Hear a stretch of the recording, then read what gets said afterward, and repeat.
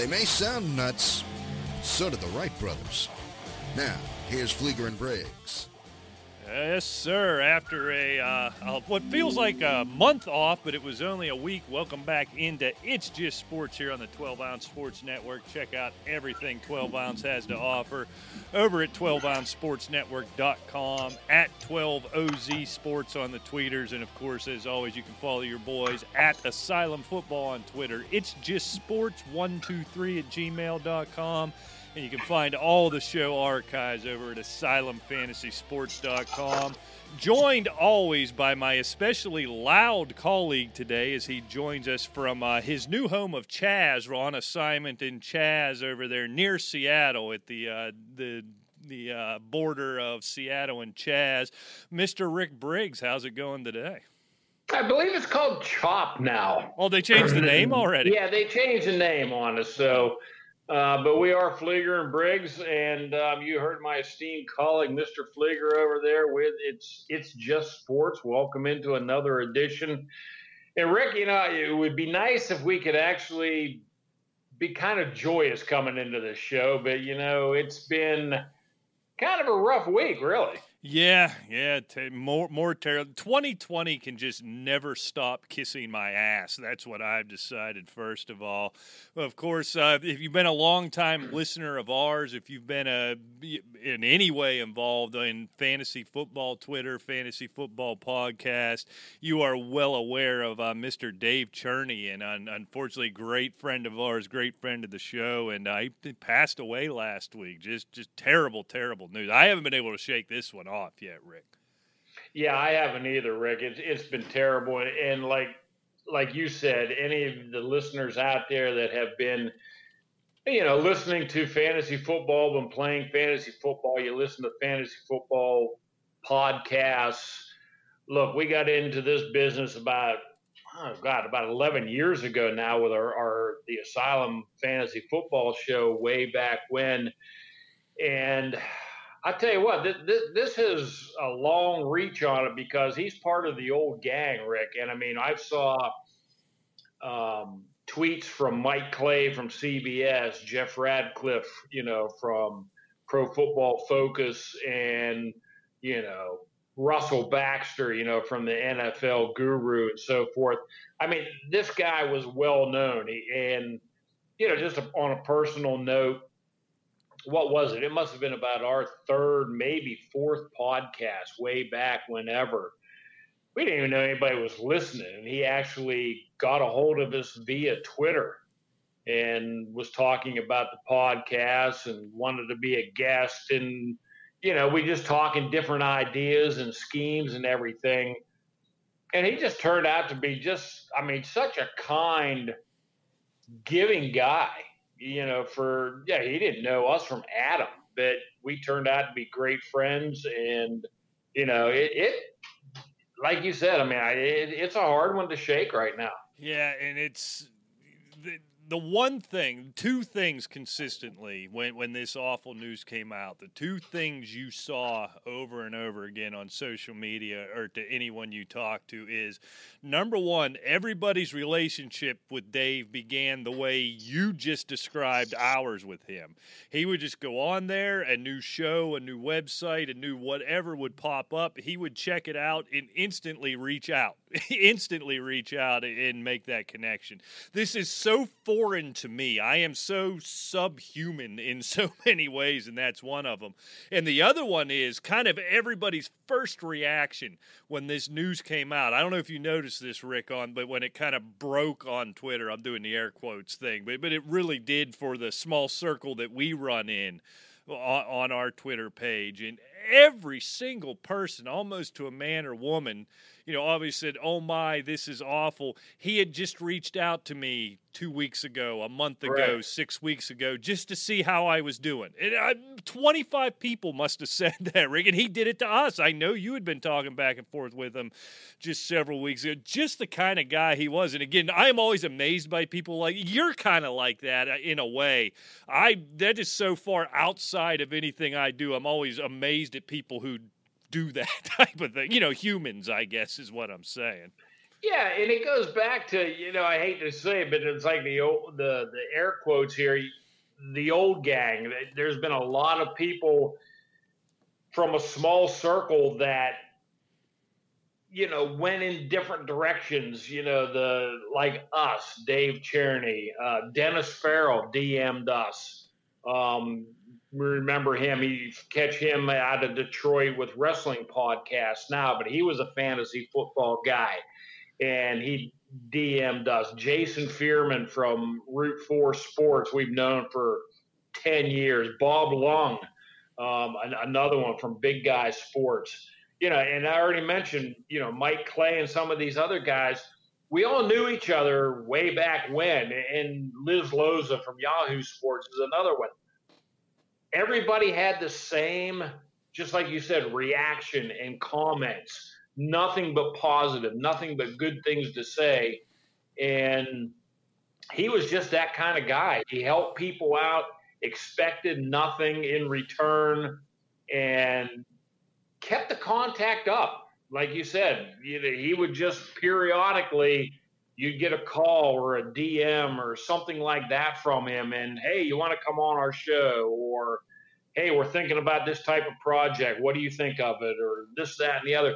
It was just, his wheels were always turning, and he was always looking to help someone. Yeah, and just way too young for this nonsense, and I don't know. I have a hard time with it. But what I think we liked most about him was he had the sort of the demented sense of humor. We did a little bit, and so definitely we kind of clicked on that. Spent a lot of years harassing him as Penguin fans, as he was unfortunately for a long time a Capitals fan. I was going back and I wanted to pull an old clip or two for this show today to put out there, and I came across a lot of them where it was mainly just 40 minutes of us bashing him for the Washington Capitals falling short. And so I'm really glad. And, we failed there. We never had him back on to congratulate him when the Capitals finally won. I can now say as I look back on it, I'm legitimately glad he got that Stanley Cup for the Washington Capitals, because we were merciless with that from what I listened to. But I did pull this one clip, Rick, and I'm not sure if you're going to be able to hear it with the setup, but you'll remember it. It's way back on the Asylum Fantasy Show's 200th episode. We kind of brought on our old friends and the folks that helped us out along the way. And in this clip, of course, we had Dave on, and in this clip, Dave describes how he'd been in a relationship. He wasn't married, I don't believe, at least at the time. Been in a relationship for 27 years, and it was on the verge of breaking up because his girlfriend, I think it was his girlfriend, I don't think he was married, at least at that time, had started listening to the show, and in fact was insisting upon listening to our show with him because it wasn't just all fantasy football, it was all our nonsense, and she found it humorous, and essentially him blaming us for the impending end of his relationship. So, Rick, I'm going to play that. It's only about a minute and a half here, and then we can keep going. Please do. You have a moment for me, because in all the joy that you've given me, I actually do have a personal, I'm going to say it's a bone to pick with you, but there's something that really stands out that I've never told you before. And actually, this just happened recently, so if you have just a moment for me. Absolutely. Of course. Hey, well, I try not to get personal on Twitter, but I am going to show a little insight about me and my personal life a little bit, and it may not have a happy ending, but here goes. I mean, I've dated the same woman for over 20 years, and not once, mind you, not once was she ever interested in anything fantasy football related. Nothing. I played before I knew her, before we had met. So to her, it's like, let her play with his little friends. They're harmless. They're, they're rejects. He'll get it out of his system. Right. As long as it's not on her time, all was well. All until about 6 weeks ago, when she accidentally overheard me listening to one of your podcasts and one of your outrageous bits. And now it has become pretty much mandatory that now not only does she have to listen to your podcast, but let's kick it up a level, she's starting to get interested in, yes, fantasy football. Oh, no. So with that, I have to tell you, if this behavior continues, the Asylum will be held fully responsible for the end of my 20-plus year relationship, And you will be able to then add home wrecking to your list of already infamous accomplishments. With that, that's the end of my rant. Well, let's see. Now we can not only have, we can't feed the homeless, we're actually making people homeless. This is great. Yeah, I feel bad. I understand real estate down there. You found some real recently inexpensive real estate down in Daytona. So if you can send me those listings, I'd appreciate it. All right, so there he is. Damn, man, I wish we could talk to him one more time. Man, we had fun. Oh, I tell you, the ironic part about it is it was back, maybe a month or two ago, we were talking about this COVID thing, and once things started getting cranked up, we were going to have to be guests on each other's show again. And, it's still surreal, even though it's been a week. And I'm like you, I just don't really know how to process this. And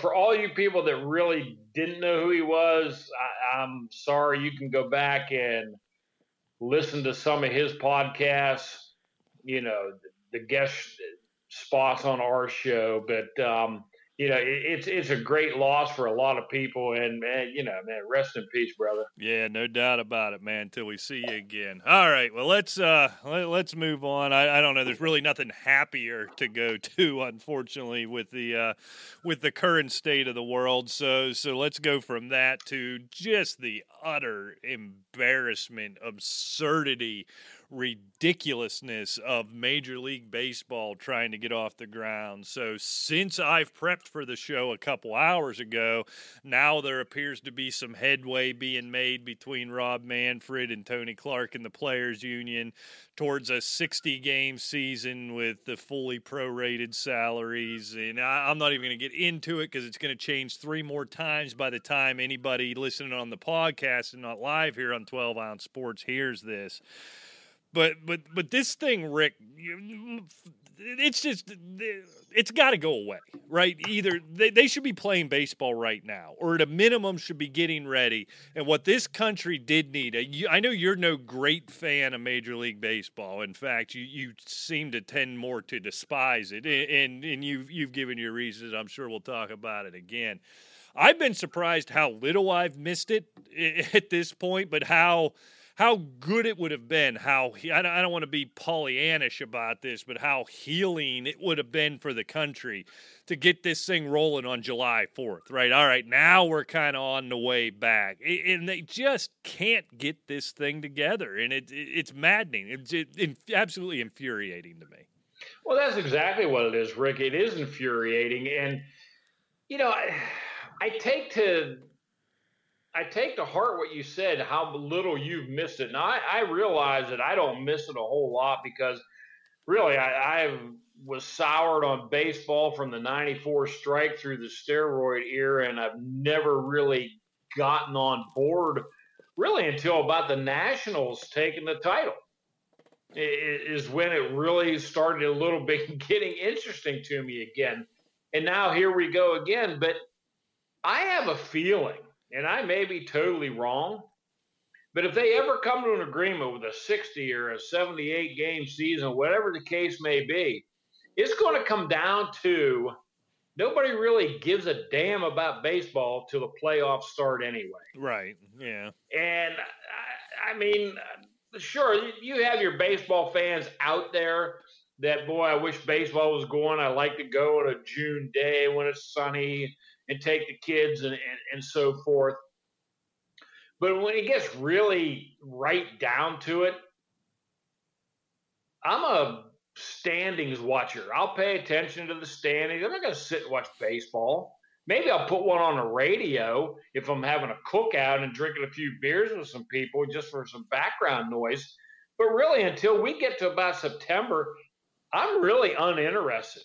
Then the playoffs start and in the World Series, hey, that's cool. But you give me a 78-game season, I'm fine. Yeah, I think that's the first problem. For a while we were looking at that. They had that previously negotiated, 50-game schedule or 48 or 50-game schedule that Manfred could put in place, right, with that first pay deal they came up with at the beginning of the season. when COVID was just getting started. And, Manfred was claiming he was trying to work with the players to do something better. And finally the players said, all right, we're not even negotiating anymore. Whatever that deal is we already agreed to, that's the one we're going to do that short season. You just tell us when and where to be there. Max Scherzer keeps tweeting that every chance he gets. Just tell us when and where and we'll be there. Right. Called his bluff, and Manfred completely backed out of it. You remember this time yesterday he was saying, I don't even think there's going to be a season. So they called his bluff, and he went running. I think that's the most frustrating part of this story for me, Rick, is I'm a simple-minded type of person. I know this comes as a surprise to most of the listeners, but Rick won't be shocked. I'm very simple-minded. I kind of like wrestling, right, in the old days where there was a definitive good guy and a definitive bad guy. That's why I can't watch wrestling anymore. You can't tell with all the anti-heroes. I'm not smart enough to do that. There is no good guy or bad guy in this situation.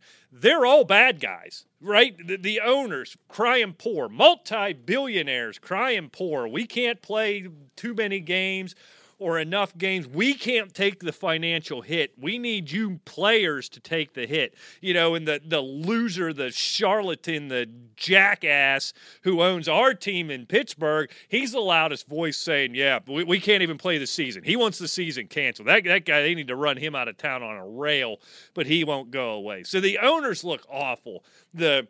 As I mentioned with Manfred, he looks completely incompetent. He put this deal together. He tried to play hardball with the players. They called his bluff, and he just crawled back under the table and put his thumb in his mouth as quick as he possibly could. He didn't even entertain it.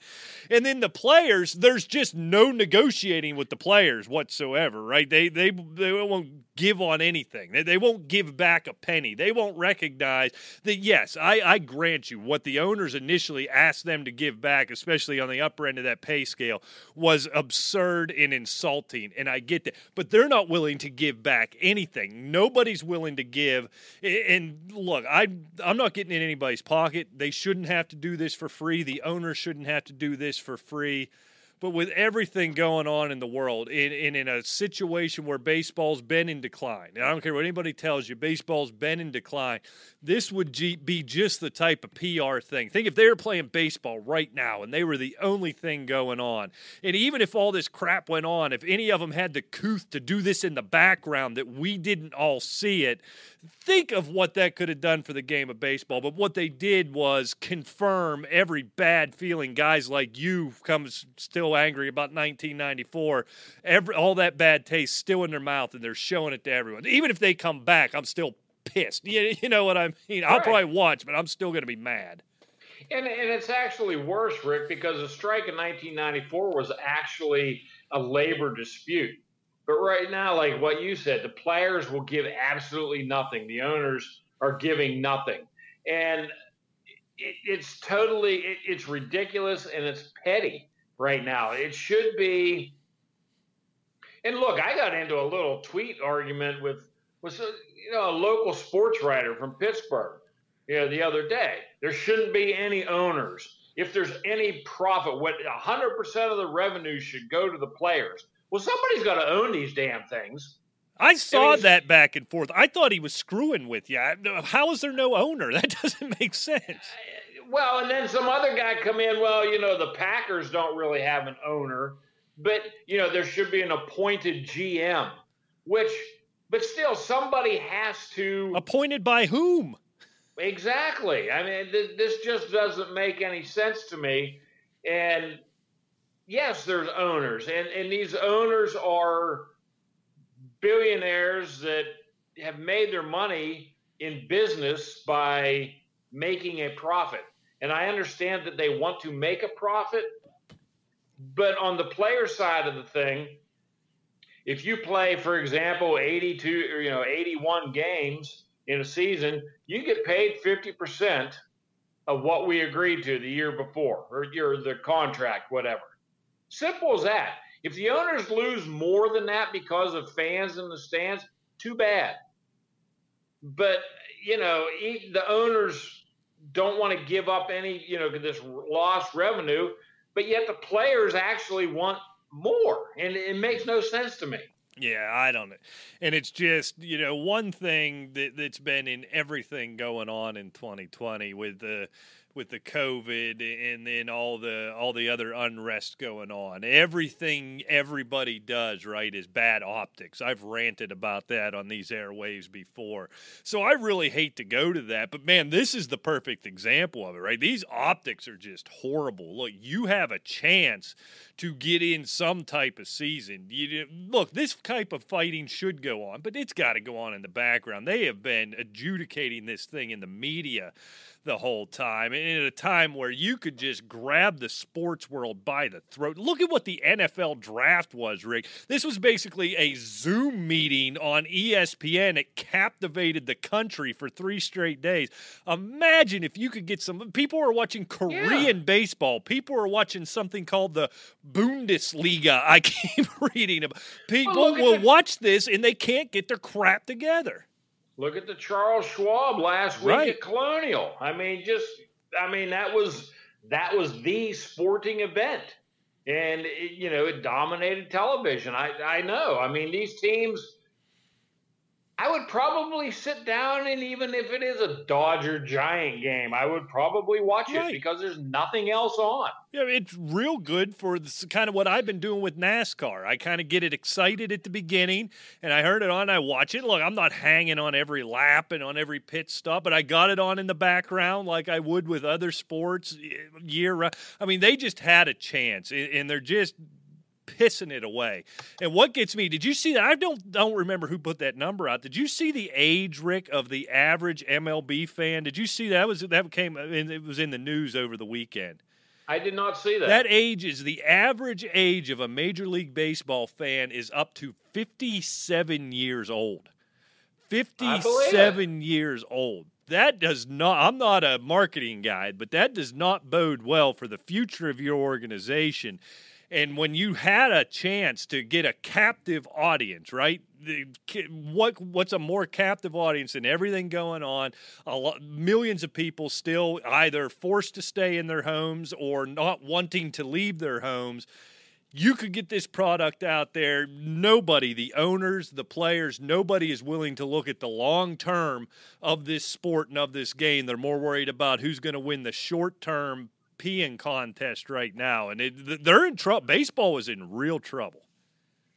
I think it is too. I mean, especially when football's right around the corner, hockey and basketball are getting ready to get started and try to get things completed.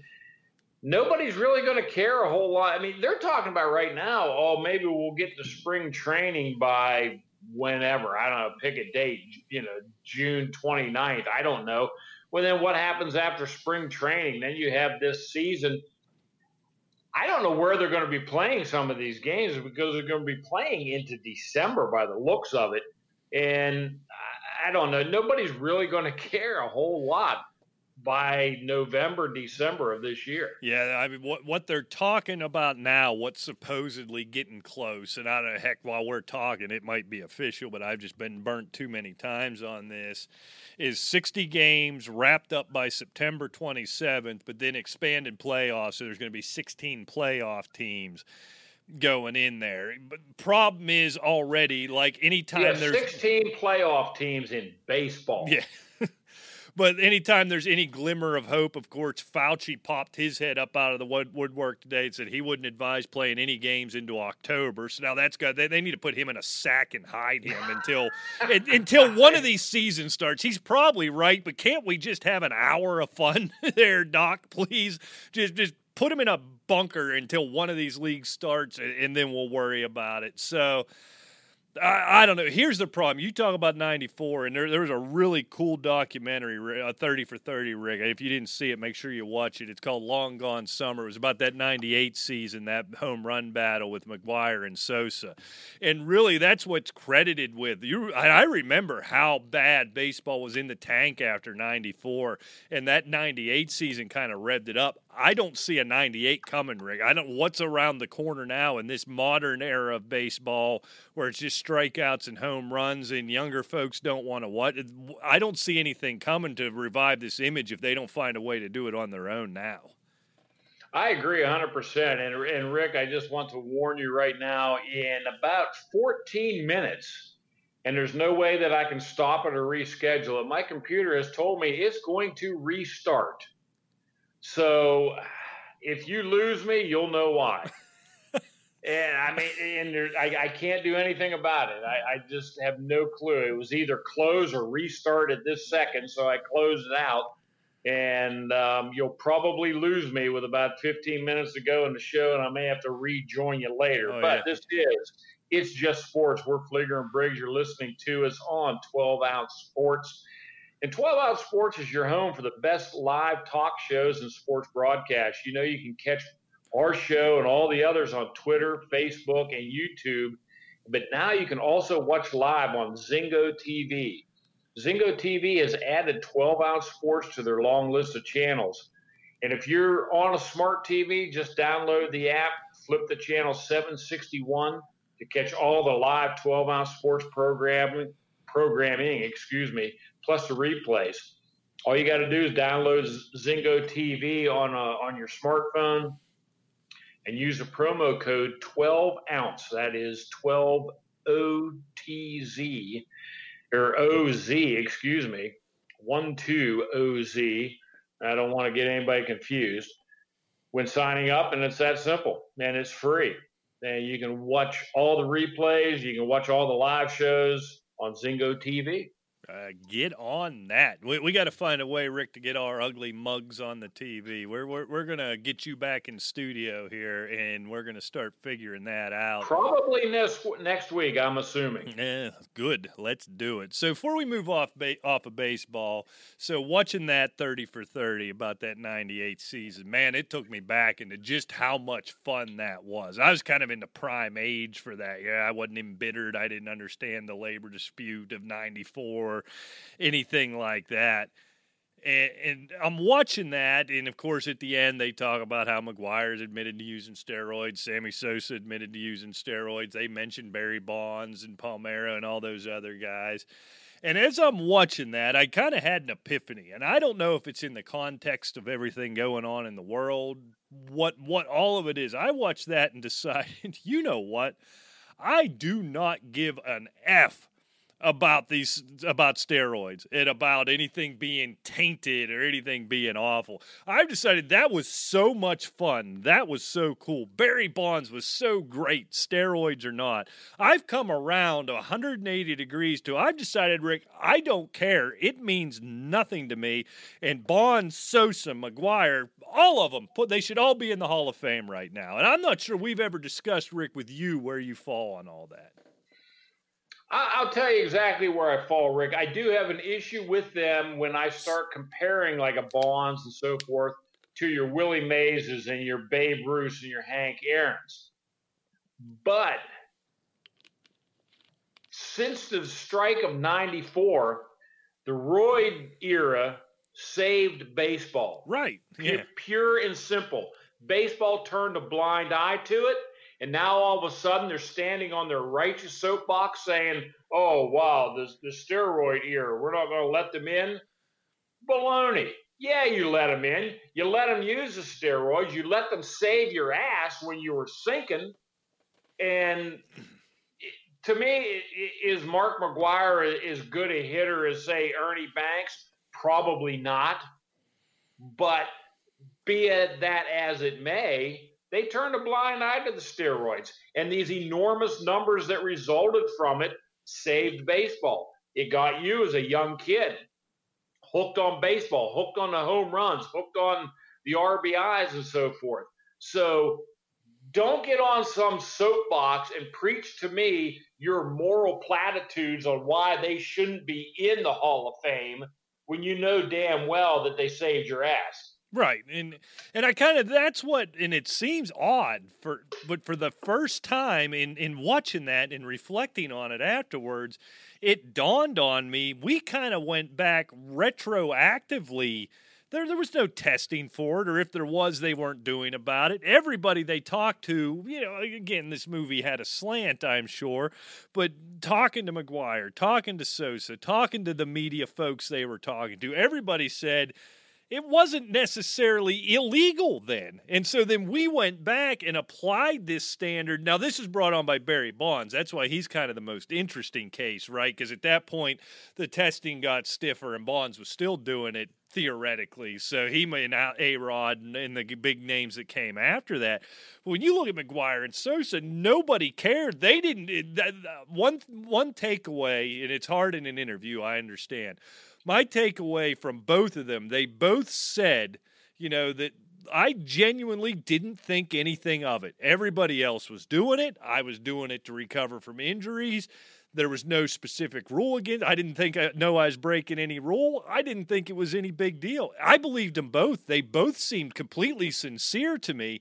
In the Hall of Fame, as much, I don't care because again, the gatekeepers of that are the old stodgy, hot dogs should still cost a nickel and tickets should still be 75. Those people, as those guys go away, you're going to see these guys starting to get in. But they talked about, I didn't know this, Rick. Did you know Sammy Sosa is still not welcome at Wrigley Field?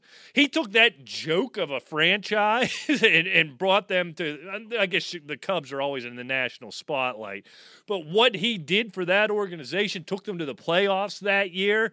You don't welcome Sammy Sosa in your building? Oh, come on. What are we doing with this? This is junk. Yeah, it really is. And look, Mark McGuire was a legit power hitter. Right. Before the steroid. Sammy Sosa was not. I mean, I understand Sammy Sosa was like an anomaly in this whole scheme of the steroid thing. But to not welcome him, and I don't know, and Sammy doesn't seem to be the most personable guy in the world either. But maybe that's because of some of the treatment he's gotten since that. I don't know. But, yeah, I mean, I can't really expound any more than what I said. They saved baseball. Baseball turned a blind eye to them. Put them in. Oh, absolutely. And I know, they'll say, well, this isn't the same as Pete Rose's gambling and, et cetera. If you want to go back to it, Babe Ruth in the Hall of Fame, he was a notorious boozer. Well, when he played baseball, booze they were doing prohibition. That was illegal. Yeah. So, it didn't seem to bother anybody then. And, I mean, I'm not saying that he should be taken out. Obviously, he should be in, just like these guys. If it was okay then, it's okay now. Right. What about Pete Rose, Rick? Oh, put him in. Yeah, I'm with you. He gambled when he was a manager. It had nothing to do with when he played. And he wasn't throwing baseball games or betting on his team or against his team or whatever when he was playing baseball. Stick him in. The guy's the greatest hitter that I've ever seen. Right. But my thought with him, with the steroid guys, hell, we can go back to Shoeless Joe Jackson. Put them all in. Put it on the plaque that, hey, also there is this, right? But put them in. But the Hall of Fame, that type of thing I think is going to change going on. But kind of the league's attitude, and you nailed it. These two guys specifically, and I think the movie did a good job of highlighting that. Baseball was dead. And those two guys saved it. Three guys, and Ken Griffey Jr. had it rolling like that until, about early August before he dropped off. And then those two guys just completely saved the game, and now the game just turns their back on them completely. And it's absolutely befuddling to me. The interesting thing about Sosa, I meant to bring that up when we were talking about kind of this shortened season. The other thing that's dumb with this, only playing 50, 60 games when they could get 80 or 90 in, don't forget, Sammy Sosa hit 30 of those home runs in June. That's the kind of game baseball is. You have seen guys who had all-star seasons have a terrible 50-game stretch, right? 50 games is a slump. That's just not a... no doubt. Look, I know you can't get the full 162 in, but, man, playing 48 or 50, even 60, it's like, oh, my God, it's not meaningful whatsoever. No doubt about it. Well, look, I just got yet another notification. I've got about 4 minutes left, so you're going to have to pad until I get started. You know how long one of those takes to restart, Rick? You ain't going to be back. Oh, I'll be back. I have all the faith in the world. Trust me. Yeah. But, while I'm still here, you notice that Ezekiel Elliott tested positive for COVID-19, and now apparently, I guess some of the coaches in the NFL are wanting to postpone the start of the NFL season. Be it as it may, it's only 3 of them, but that's still, roughly 10%, about 9 to 10% of the league. And it's not going to take but a few more voices if something happens that all of a sudden it's going to get loud. Are we going to delay? Blah, blah, blah. I think that's just dangerous. You're going to have a few positive cases. You put them in isolation, keep them away from the other players. Once they test negative, then put them in training camp. Yeah, I would be curious, if they expanded on that at all or to talk to them. Because I know, and then there were several, they didn't give any names, but several, it was Texans and Cowboys, right, who tested positive. And they'll probably find that across the board. I'm curious. I get what they're saying, but I'm curious as we hear about this second wave, whether or not it happened, I don't know, but that's what the experts seem to think. If the second wave comes in November, December, what are you gaining by delaying? Do they want to delay this thing to next spring? I mean, where do you want to delay this thing to? I mean, if they keep starting seasons later, when do you go back to normal? Yeah, how? Because we kind of hit on that, and with the NHL, if they go really late into the season with these playoffs, you can't start normally again in October because it's dangerous for the players. They just don't have time to recover and get ready for a long season. And then you hit the playoffs again, and you go through June. Then you have to start again in 2 or 3 months. I mean, granted, these guys are athletes and they're young, but they're still human beings. They take a little bit of time to heal. Right, yeah, and it's at some point you have to get back on cycle. So, I don't know what the answer is. When somebody like Zeke, it seemed to be when it was asymptomatic, he was feeling fine, he just tested positive. Obviously, you need to quarantine. It's like everything with this thing, right? It just depends. I don't know that delaying anything helps. If anything, it might make it worse. Although, I don't know. What's worse, them delaying everything and it never getting going, or them playing 4 games in September? But what is the purpose of delaying if there's not going to be fans in the stands anyway? True. If you think about it. If they test every player on every roster, the negative tests get to play and practice. The positives obviously don't. And if there's no people in the stands, what benefit is it to delay things? True.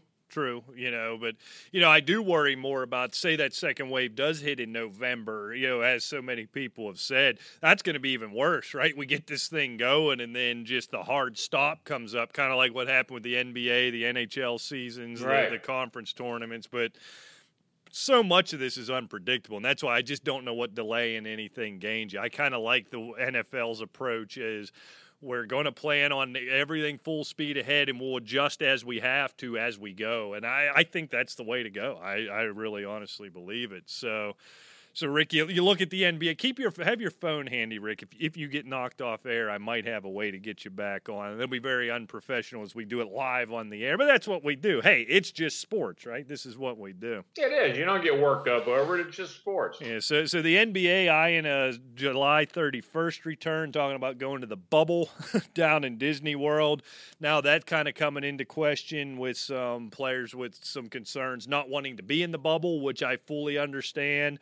Other players, saying this would take away from the social justice causes that so many guys are working on, and that this isn't the right time for them to be playing games. I don't want to get into that side of things. I don't have a perspective for it, but I do have to tell you, I am fully sympathetic of the guy. I think we have officially lost Rick, so I am going to end that right there. I am fully sympathetic of these guys who do not want to enter that bubble. I mean, they're talking your family's not allowed in there. You're not allowed in. You're not allowed out. This would be a really, really tough time. You know, these are young guys, right? Young guys, newly married, not married at all, kind of running around the town. I'm real sympathetic to these guys and kind of the problem that would be part of being in that bubble. So that one I fully grasp, and I am sympathetic to that. So at the end of the day, I think this thing's going to happen. You know, I think maybe some guys do sit out. Maybe some guys with families are unwilling, I guess, to enter the bubble, and that's fine. I get that, and I think there was some, you know, they were allowed some service time exceptions, things like that, where obviously they won't get paid. Excuse me, they won't get paid, but they will have the ability to, you know, to sit out and keep the roster spot. So, you know, I'm good with that. In terms of the social justice, I don't even know what to call it, you know, the protest, that work that needs to be done. Here's what I had to say about that. Number one, I think having that platform of, you know, looking like possibly, maybe with the exception of hockey, but it's on such a smaller scale, but looking at having that possibility of, you know, being the only game in town because baseball can't get their stuff together.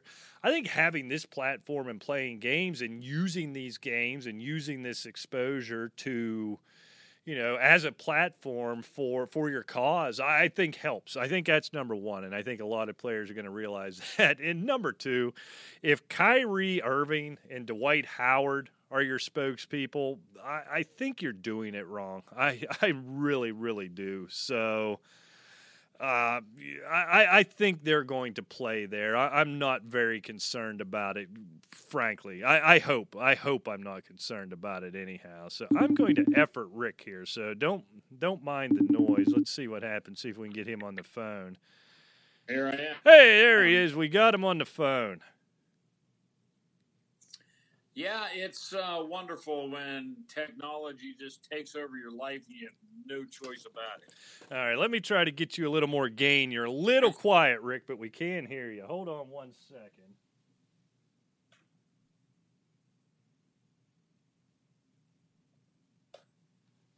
All right, we'll make that work, Rick. So moving on, what do we got? We got about 15 minutes left. Let's get to the NFL. I believe you had an NFL story, didn't you, Rick?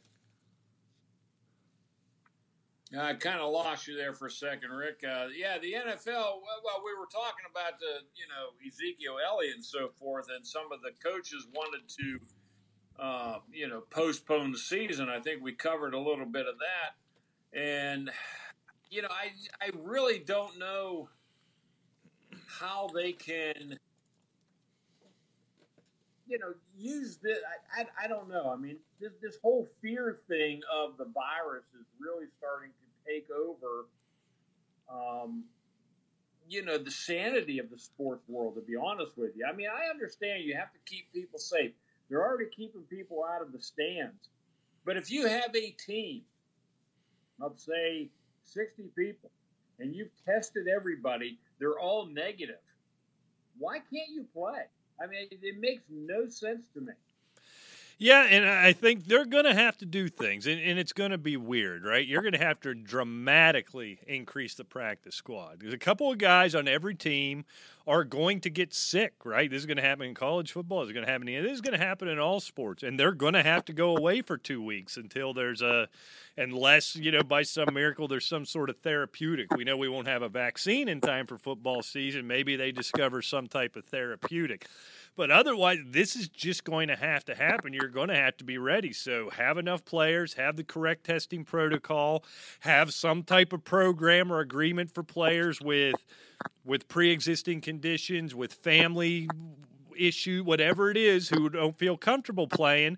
Let's give them that opportunity as well to go ahead and sit out. And otherwise, I think you've just got to go forward, and it'll be what it'll be. And you kind of have a good plan, and then you adjust and react from there. I agree, and I really feel sorry for all of the stadium workers, the stadium vendors, and so forth, because it's a lot of jobs that are out there, and it's a lot of revenue coming into the league and other people's pockets. But I really think they need to just relax and figure on, okay, we have a television contract. There's not going to be any fans in these stands, and all we have to concentrate on is the players and the coaching staff. And that goes for just about any sport. And let it go. I mean, I really think that it would be completely safe. Yeah, as safe as it conceivably could be. I agree with that. So, Rick, couple more NFL stories. I always hesitate to go down this road, but there's kind of a point I want to make. But Roger Goodell comes out this just yesterday or the day before and says, you know, he is really encouraging teams, a team, to sign Colin Kaepernick, kind of in the wake of everything that's going on. And Roger Goodell acknowledges an error in coming out strongly against kneeling. And so what I'm wondering, Rick, kind of the discussion I want to have, we're not going to get into the cause and everything. There's plenty of that out there from much more knowledgeable people than you or I. But one thing I am curious about, or one thing I've been thinking about, and I wonder what you think about this, is I think obviously the first concern would be the distraction, right? Every NFL team, every NFL coach wants to avoid the distraction. I think in terms of right now, if you sign a Colin Kaepernick, there's going to be a lot of hype. There's going to be a lot of media, but it's going to be more on a positive spin. So I think you take that out. You don't have to worry about the kneeling, right? At week one, at least, everybody's going to kneel. Goodell's going to kneel. The coaches are going to kneel. You can take that out of it. If I still had a hesitation as a team, and here's what I'm wondering what you think about, Rick. Let's not forget, Colin Kaepernick, yes, he was blackballed, all of that. Whatever the reason, he's been out of the league for 3 years. If I'm an NFL coach and I think, you know what, I'm going to give Colin Kaepernick a shot, I'm going to sign him, and let's assume he's willing to take backup money and everything. I bring him in. He's been out of the league for 3 years, Rick. What if he stinks? I can't cut him. You know what's going to happen to me in the media and from a PR standpoint, if I bring him in good faith, give him an opportunity, and he doesn't work out, I can't cut him, or it's going to be a nightmare if I do. And I think that is what's going to ultimately, in my opinion, be kind of a hurdle for Colin Kaepernick getting back in the league. This is all assuming he still wants to be in the league. I agree with you 100%. This is look, we've seen guys that have been out of the league come back into the league. You know, Tommy Maddox, Mike Vick, Kurt Warner. But this is a totally different animal. If you're a coach sitting out there looking to add depth to your quarterback situation, or maybe even look for a starter, maybe, but certainly a top-notch backup, why in the hell wouldn't you look at Cam Newton before you look at Colin Kaepernick? True. You know, look, if Colin Kaepernick goes in and does a workout and so forth, and he looks like he can certainly improve your team, by all means sign him. But you still have to realize that this is a polarizing guy, and he is bound and determined to make his voice heard above everything else, in my opinion. I don't really think that Colin Kaepernick is really worrying about helping a team as he is about having himself be heard. Look, the guy's made millions of dollars since he's been out of the league. Yeah, here's the thing. I think the voice, what he wants to be heard, is a lot less controversial right now and will be in August and September than it was back in 2017. Maybe it should have been the same way then, probably should have been.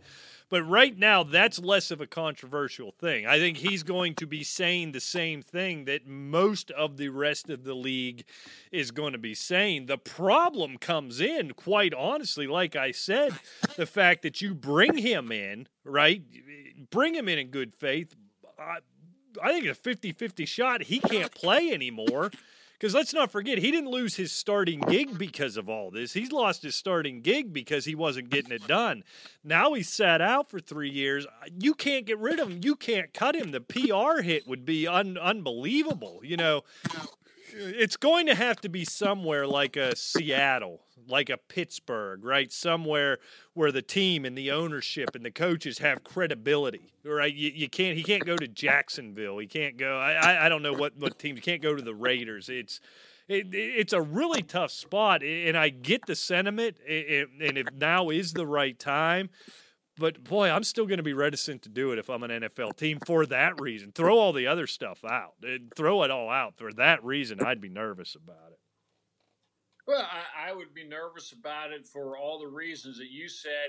And like I said, I mean, he's almost become an entity of himself. Right, yeah. Not a player on a team, not, you know, a team member, not a starting quarterback, not a backup quarterback. He is Colin Kaepernick, period. And that's all anybody's going to be wanting to hear from him. True. They don't care if he's any good because they want the media. You know, if you're the media, you want a story, you want to interview this cat and see what he's going to say. And, yeah, I agree with you. It is a very, very slippery slope and a tough situation for any coach. All right, so, and then last thing on the NFL, Rick, let's move on for that. Dalvin Cook of the Minnesota Vikings, stud running back, nice little comeback after a year off with an ACL injury. Made it abundantly clear he will not be reporting to camp if and when it comes in July. Wants a brand new deal. Wants a deal to be the highest paid running back in the NFL, so a deal in excess of the $16 million a year that Christian McCaffrey just got this offseason. So, Rick, this is something from going back to our fantasy days. This is something you can count on every year. One high-profile running back doing this. So the question becomes, is he Ezekiel Elliott or is he Melvin Gordon when you look at Dalvin Cook in this holdout? It depends on how malleable he is as far as working a deal. Because when it gets right down to it, can you say Le'Veon Bell? He's not going to get more than McCaffrey is. If he is staunch on his target, he's going to end up being a Melvin Gordon. He's going to come back just in the nick of time so he doesn't lose his seniority. But I don't think that he's going to be signed. Now, if he's just saying that and waiting for an offer and he's willing to bend a little bit, I think Minnesota will probably come to the table with a fairly generous offer. But more than McCaffrey, no. No, and this is where you have to look at it. You know, number one, and I don't want to get, turn this into our old fantasy show, but I think one big difference with Dalvin Cook is we saw a guy last year in Alexander Mattison averaging 4.5 yards a carry, 10 catches, doing all this on 100 carries, so limited work, but he looked really good. He's a capable backup. The money on that offense right now is invested in Kirk Cousins in that passing game. Look, Ezekiel Elliott kind of held all the cards, right? That entire Cowboys offense, and we talked about it that entire offseason, that entire Cowboys offense is built around Ezekiel Elliott. The entire Carolina Panthers offense is built around Christian McCaffrey. I don't think that's necessarily the case in Minnesota. So Dalvin Cook, look, I get these guys holding out. I don't know what he's making. I think it's less than $3 million a year or something right now. So for as good as he is desperately underpaid and should want another deal. I worry, to your point, how willing is he to work? Because he's not that $16 million a year guy. I mean, everything he has working against him. Whether you agree with it or not, the running back position has been devalued in the National Football League almost universally, except for in Dallas and in Carolina. He has the knee injury, right? He's not that far off of losing an entire season with the knee injury. And he's just not the centerpiece of that Vikings offense the way those other two guys are. Could I see him getting that $11 million kind of deal? You brought up Le'Veon Bell. That seems to be the negotiated middle ground for star running backs, right, Rick? Is a short-term $11 million a year deal. Minnesota'd probably be willing to do that, but boy, that would be requiring him to come way down. If he's at 16 now, it takes you a long time to get to 11, I think. Yeah, and we're talking that kind of money. I mean, you could see Minnesota coming up with, and I'm going to try to hook up with you here, come up with 11, 12 million bucks. I think. Oh, do we got you, Rick, or did I lose you? He gone. See, Rick's trying to play with buttons. Only 5 minutes to go. Oh, I love it. I love it. So we're just going to spend these last 5 minutes trying to hook up with Rick. That'll be fun, won't it? So let's see if I can find my app here. Oh, here he's calling in. Let's see if we can answer. We got you? Oh, it's quiet. It's silent. I can see him, but I can't hear him. Oh, there he is. I think we've got Rick Briggs with 5 minutes to go. You saved the day, buddy. You're a tech genius. I told you I would make it back, but I don't know where I got cut off at. But, you would think if Minnesota would come to the table, and offer 11, 12, maybe even 13 million for somebody like a Dalvin Cook. I mean, I think that is very generous. And look, 16 million, I think that's off the table. I just think that's a pipe dream. No, and remember all the talk when McCaffrey got that deal, how absurd it was for a running back to get 16 mil. Now with him, you had but you said, that he is that offense, right. Period. And he's their number one running back and number one wide receiver, so it made sense with him, right? Right. Ezekiel Elliott held all the cards. First of all, he had a really good relationship with Jerry Jones. That means something in Dallas, right? And that offense, I guess here's the point, right? And here's what, and you can't expect a young stud NFL player to say this, but from the outside looking in, if you take Ezekiel Elliott out of the Cowboys' backfield, that offense stinks. If you take Christian McCaffrey out of the Carolinas' backfield, that offense is non-existent. They might as well not even come out of the locker room. If you take Dalvin Cook out of Minnesota's backfield, they're not as good, but I don't think it's that dramatic, Rick. I really don't think it is. And that's where the problem, where kind of like Melvin Gordon last year with Austin Eckler, he just doesn't have any leverage whatsoever. No, you hit on it. Look, they don't have Diggs any longer. I understand that, but I remember, I think it was 2017 with Case Keenum and Latavius Murray in the backfield. Right. Because Dalvin Cook was injured. Minnesota was pretty stout on offense. And, with Diggs gone, I get that. It's a bit of a downgrade, but Thielen was injured last year some, so if he's healthy, they're still in pretty good shape. And yeah, I don't think that they're going to be downgraded all that much offensively.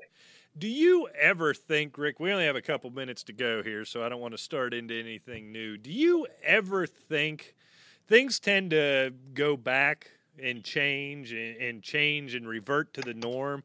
Do we ever see a day in the National Football League where the running game becomes as important as it was even in the 90s, certainly probably not the 60s and 70s, but 20 and 30 years ago? Does it ever come back, or does the passing game just keep evolving? Well, you look at it now, we still have those same, 5 or 6 studly running backs that we talk about. You go back basically talking about fantasy football, but I don't think it's going to be as important because it's a passing game. They have changed the rules where defense cannot prevent passing like it used to be, quote unquote, in the old days. But it's still going to be an important part of the game. A team that can run is a team that can pass. True.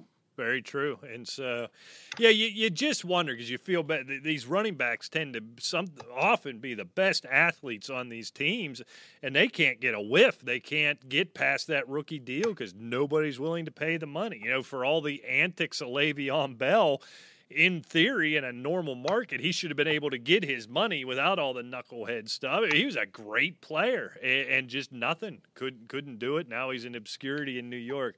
All right, Rick. Well, go ahead real quick. You got about 20 seconds. Well, that seems to be the whole problem, Rick, is the fact of the matter is that running backs are dispensable because there's always a class coming out. And, before we go, we got to tell you about MyBookie.ag. Sports are coming back, and if you want to get in the action, MyBookie.ag is the place to be. They're going to match your deposit up to $1,000 when you use the promo code 12-ounce sports when signing up. So do that when you go to MyBookie.ag. Use the promo code 12-ounce sports. I'm just about. Absolutely. Well, thanks so much for joining us. We will be back next week, same time, same channel, and hopefully without Rick restarting his computer. Check out everything at Asylum Football on Twitter. It's just sports123 at Gmail and asylumfantasyfootball.com. Until next time, we'll see you. Take care.